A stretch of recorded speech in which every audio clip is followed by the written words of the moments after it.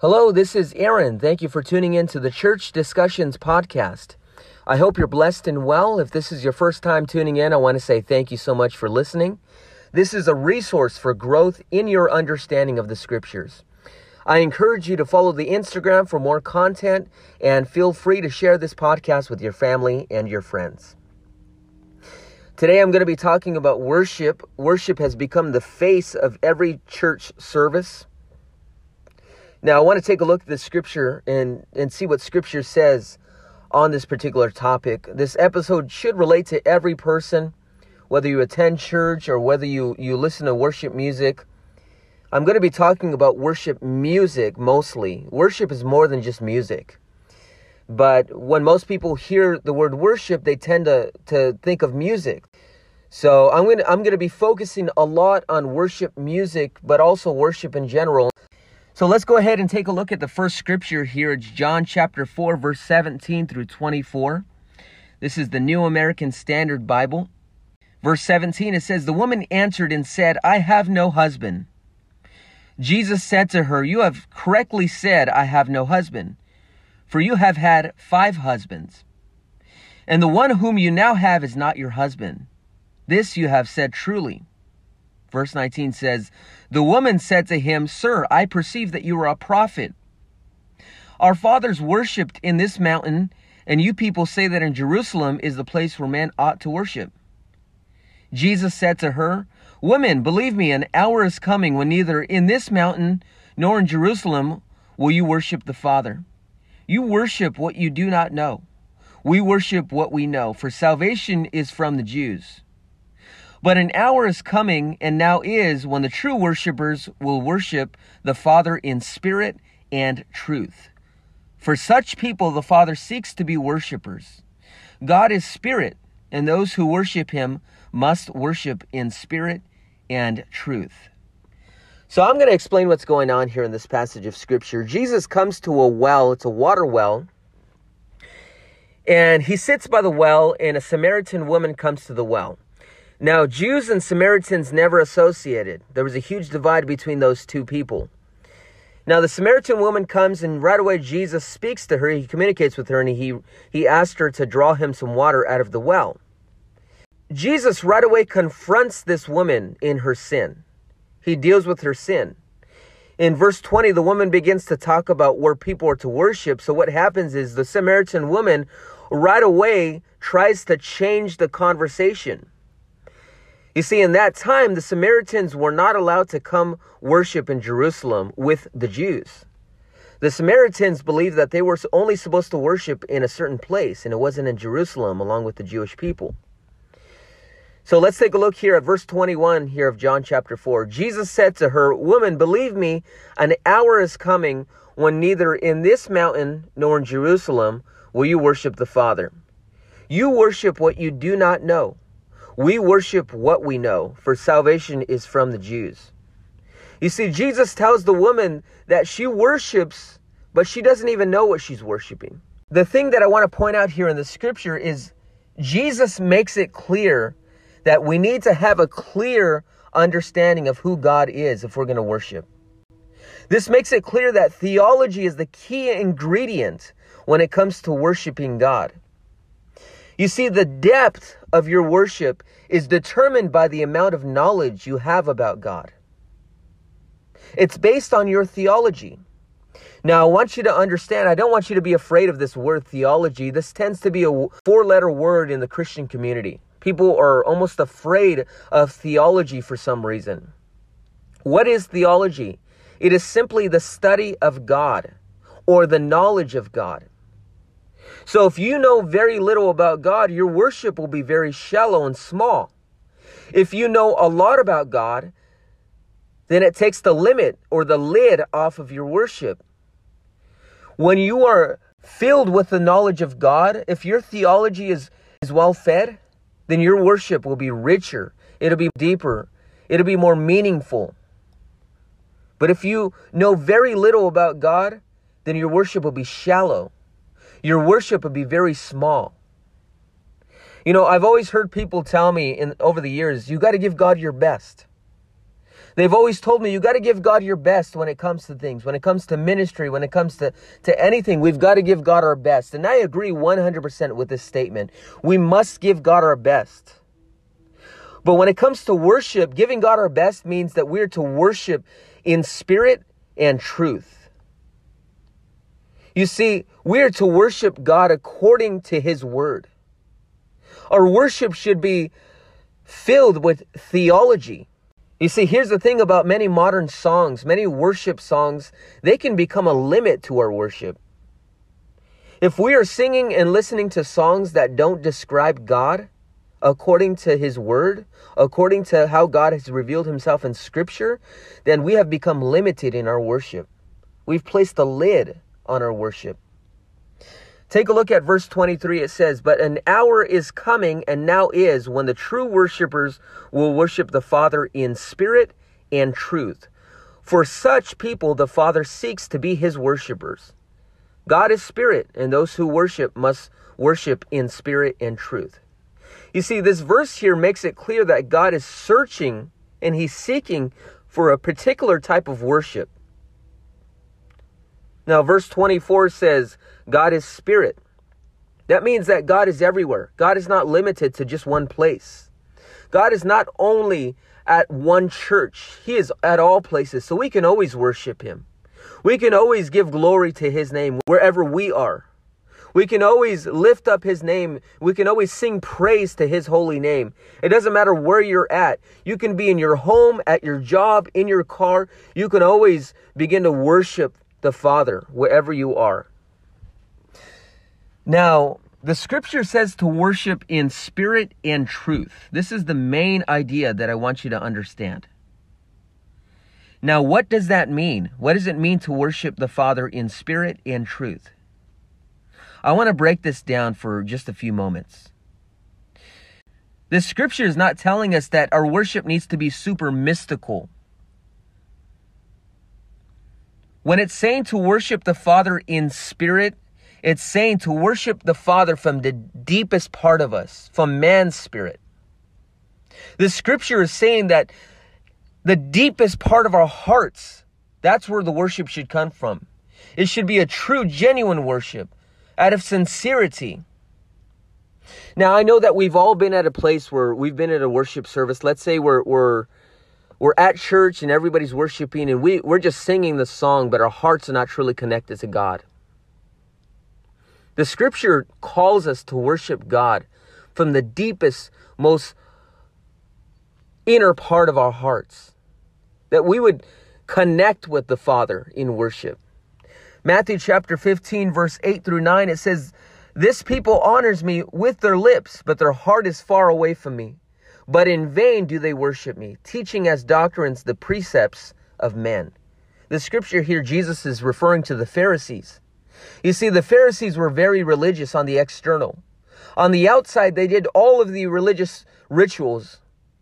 They attended church. They did everything that they were supposed to do. But on the inside, their hearts were not connected to God. This is why Jesus says that in their heart, they were far away from God. They may honor God with their lips on the external, but on the internal, they were not connecting with God from the heart. So that's what it means to worship in spirit. It means to worship out of sincerity, out of a genuine heart, to truly connect with God from the heart, not just to worship on the external. Now, what does it mean to worship God in truth? What that means is we are to worship God based on what He has revealed about Himself in Scripture. We are to worship God based on His truth. That means our worship should be informed. It should be filled with who God is. It should be so theological that we are putting all other things aside and we are describing God and His goodness. So in our worship, it should be filled with theology. It should be filled with the knowledge of God. It should be filled with who God is. This is the type of worship that the Father is seeking. He's seeking worship that is done in spirit and truth. He's seeking worship that is true and genuine from the heart, that is sincere. And He's seeking worship that is based on who He is, that puts on display the glory of God. You see, worship is all about God.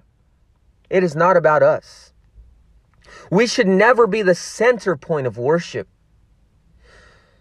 Now, let's talk about worship music for just a moment. There is this misconception. Somehow this misconception has entered the Christian community that worship is to stimulate the emotions of people. Worship is not about creating this emotional experience for people when they enter the church service. Worship it should be about God and His attributes and His word and the gospel. You see, our worship should be so enriched with the gospel, so filled with the word of God, so that God would be glorified in it. Worship is not about us. It's not about how I feel or what I need or what I want. You see, many of the popular worship songs that are being played here in contemporary worship music are written based on personal, subjective experiences. They're songs that a person wrote in their own personal experience with God, but they're not songs that are written and focused on the gospel. They're not songs that are written and focused on Scripture. You see, these songs are good. They may be powerful, but they're not Scripture. They're not the gospel. For example, let's say a person, a songwriter, a worship leader, goes off and has this powerful experience with God in their own personal time. So what they decide to do is they decide that they are going to write a song about it. And what they do is they write the song, but the song, there is no Scripture related to the song. The gospel is not mentioned in the song. What they do is they release the song, and right away the Christian community begins to cling onto this song that is subjective. It's based on an experience, a personal feeling that this person had, and it's not based on the word. It's not based on the gospel. You see, our worship should be focused on the word of God. You see, songs that are written, that are based on a person's feelings, it doesn't impact the church the way Scripture would, or the way the gospel would. You know, in one of my previous episodes, I discussed how preaching should always be focused on the gospel and the word of God, because that's where the power is. And this is the very same thing when it comes to worship music. The power is in the word of God, and it's in the gospel. So what I want to do is I want to challenge you to think about this, to think about the Christian music that you listen to, the Christian music that is listed under this particular genre of music. It's considered worship, but a lot of times it is so self-centered. It is so focused on man.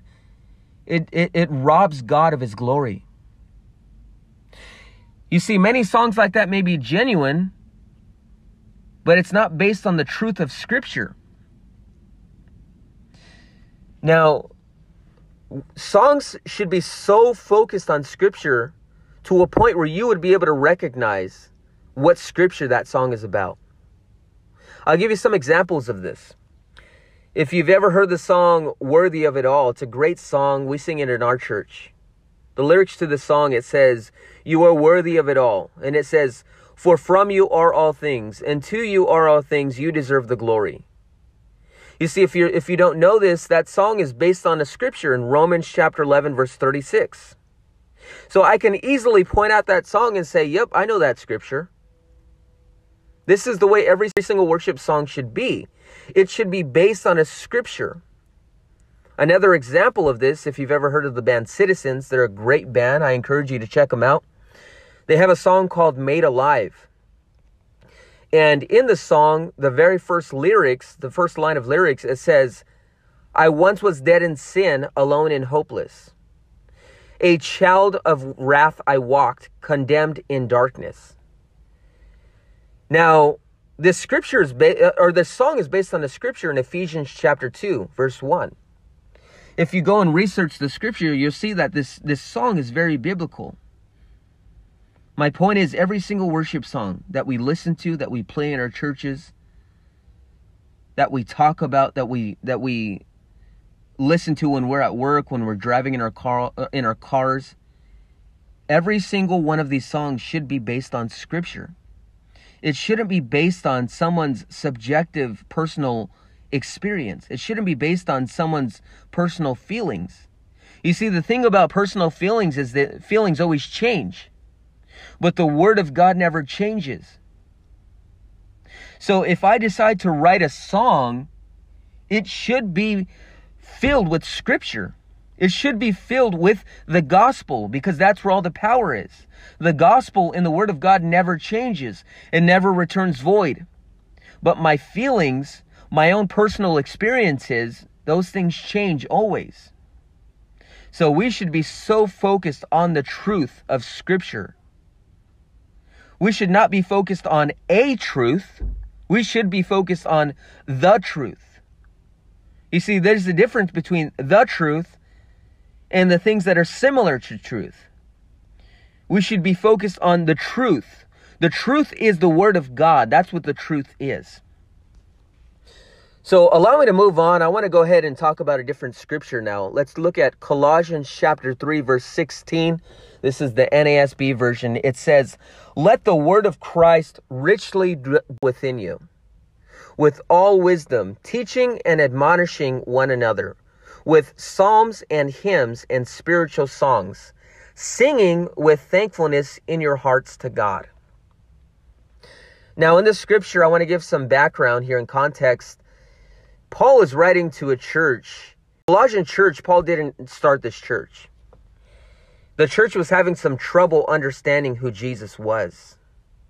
The first 2 chapters of Colossians is about who the Colossians are in Christ. And the second 2 chapters he actually instructs them how to walk and live in Christ. So it's a short epistle. It's a short letter.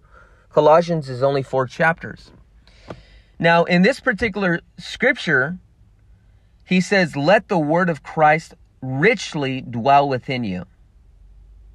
Then he says, "With all wisdom, teaching and admonishing one another with psalms, hymns, spiritual songs, singing with thankfulness in your hearts to God." Notice how he doesn't say, "Let your emotions dwell richly in you." He doesn't say, "Let the goosebumps dwell in you richly during worship." No, he says, "Let the word of Christ richly dwell within you." So Paul gives the okay here for us to sing songs. You see, our songs, they could be horizontal or vertical. They could be us singing to each other, admonishing each other, or they could be us singing directly to God in worship, singing directly to Him, according to His word. But singing, encourage each other with psalms and hymns and spiritual songs. Then the last part of that scripture says, "with thankfulness in your hearts to God." So our singing is a result of worship. Our singing is the end result of a person who truly understands God and His grace and His goodness. It's a person who is thankful to the Father. It should always be about God's glory. And it should be richly filled with the word of Christ. We should admonish each other. That means singing is just one small example of worship. But worship is a lot more than that. Worship is an offering that we give unto God. It is a giving up of ourselves unto the Father. But worship should be so filled with the word of Christ. You see, we should sing the word. We should preach the word. We should pray the word. We should think about the word. We should meditate on the word of God, and we should live by the word. Now, why? Why should we do this? John chapter 1, verse 14, it says, "And the word became flesh and dwelt among us. And we have seen His glory, glory as of the only Son from the Father, full of grace and truth." So let me ask you the question, who is the Word? This scripture here is making it clear that Jesus is the Word. So if we are so focused on the Word in every single thing that we do, we are focused on Jesus. We have placed Jesus at the very center of everything that we do. If we are preaching the word, we are preaching Jesus. If we are singing the word, we are singing Jesus. if we are thinking about the Word and living by the Word, then we are placing Jesus at the very center of our ministries, at the very center of our church, at the very center of our lives. So my encouragement to you is to place the Word in everything that we do. Whether it's in your ministry, whether it's in your personal life, whether it's in your family, your marriage, whatever it is that you do, Jesus, the Word, is to be the very center of all that we do. 2 Timothy chapter 3, verse 16, this is a very familiar passage. It says, all Scripture is breathed out by God and profitable for teaching, for reproof, for correction, and for training in righteousness. So if we are so focused on the Word, if we place the Word in everything that we do, then we are letting God speak into everything that we do, since the Word of God is breathed out by God. As long as we are placing the Word of God in our worship songs, we are allowing the breath of God, the Word of God, we are allowing God to speak into our worship songs. We are allowing God to speak into our services. The moment that we focus on the Word in all things that we do, that's the very moment that we'll begin to see God speak things into existence. We'll begin to see life breathe into our church services. You see, worship ministry is a teaching ministry. If you notice, when people leave church on Sunday afternoon or Sunday mornings, they're humming the worship songs. They're not humming the sermon. You see, music, when it comes to music, it's a very good teaching tool. This is why we use songs to help teach our children. This is why we have like the ABC songs, because it's easy to teach our kids the alphabet using music. We should not be liberal when it comes to our worship. When it comes to worship, we should be so focused on the Word of Christ. Let's take a look at another scripture here. This one is Romans chapter 12, verse 1. This is the New American Standard Bible. It says, therefore, I urge you, brethren, by the mercies of God, to present your bodies a living and holy sacrifice, acceptable to God, which is your spiritual service of worship. Now, I love this scripture here because it makes clear what spiritual worship is. This is Paul. He's writing to the church in Rome, and he spends the first 11 chapters of Romans expounding on the gospel truths. He explains how man is sinful and depraved, and how God offers his grace to man, and how we are saved and justified by faith alone. Then when he gets to this chapter 12, he begins to explain how a Christian should respond to the gospel truths by his lifestyle. So I want to read the verse again. It says, therefore, I urge you, brethren, by the mercies of God, to present your bodies a living and holy sacrifice, acceptable to God, which is your spiritual service of worship. So I want you to notice he starts off the verse by saying, therefore. Now, it's good for us to go back and look at the previous verses, since he's using a transitional phrase here in this verse.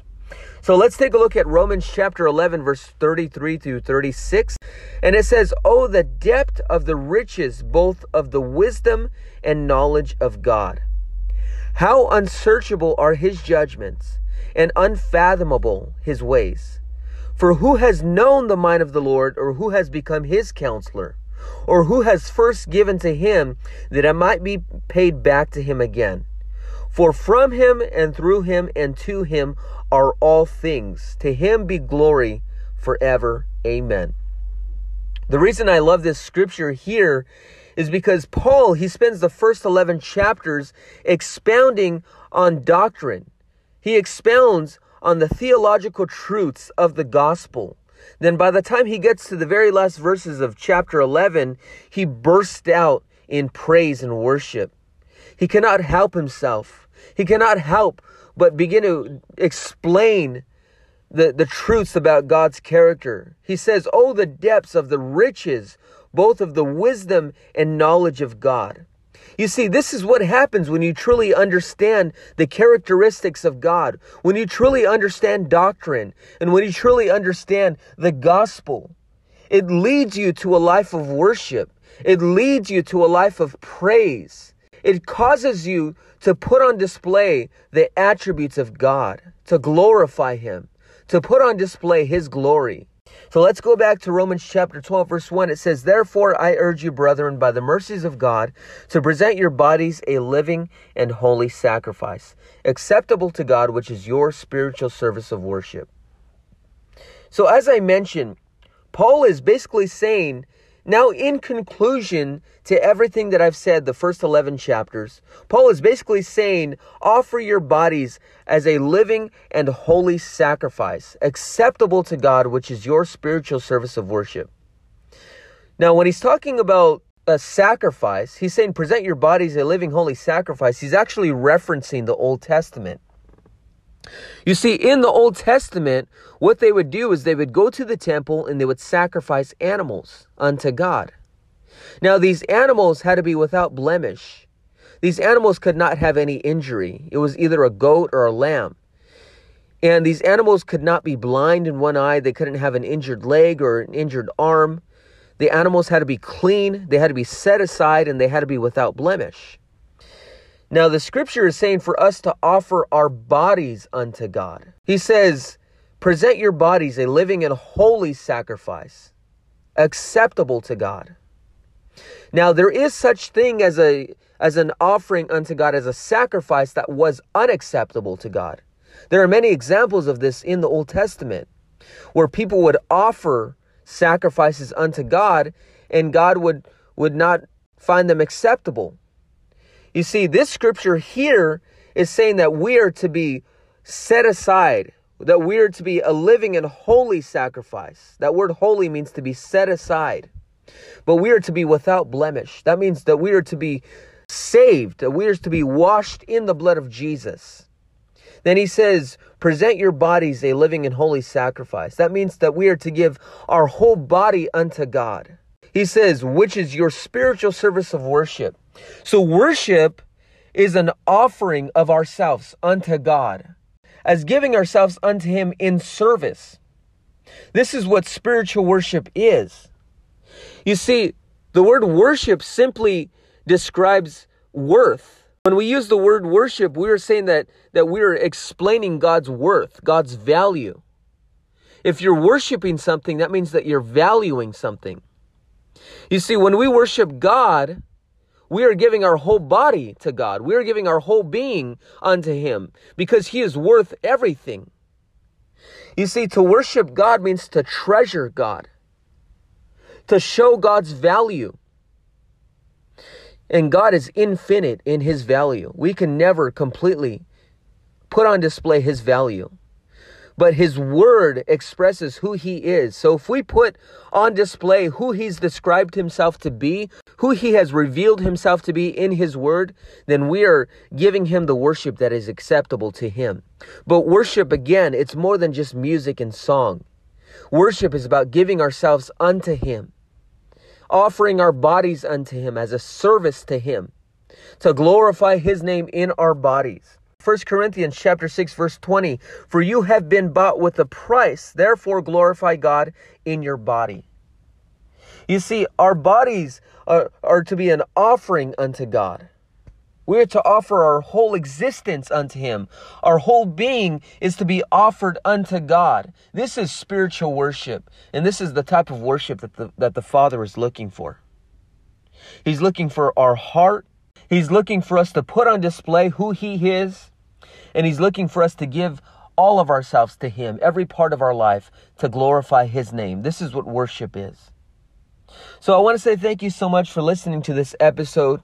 It was pretty short. I hope it was clear and concise. If you have any questions about it, I would love to chat with you about it. But I encourage you, seek after worship music that glorifies God. Not music that glorifies man in any way. Not music that puts man's feelings and desires on display, but music that puts God's glory and God's attributes on display, so that God would be glorified in all that we do. So thank you so much for listening. God bless you.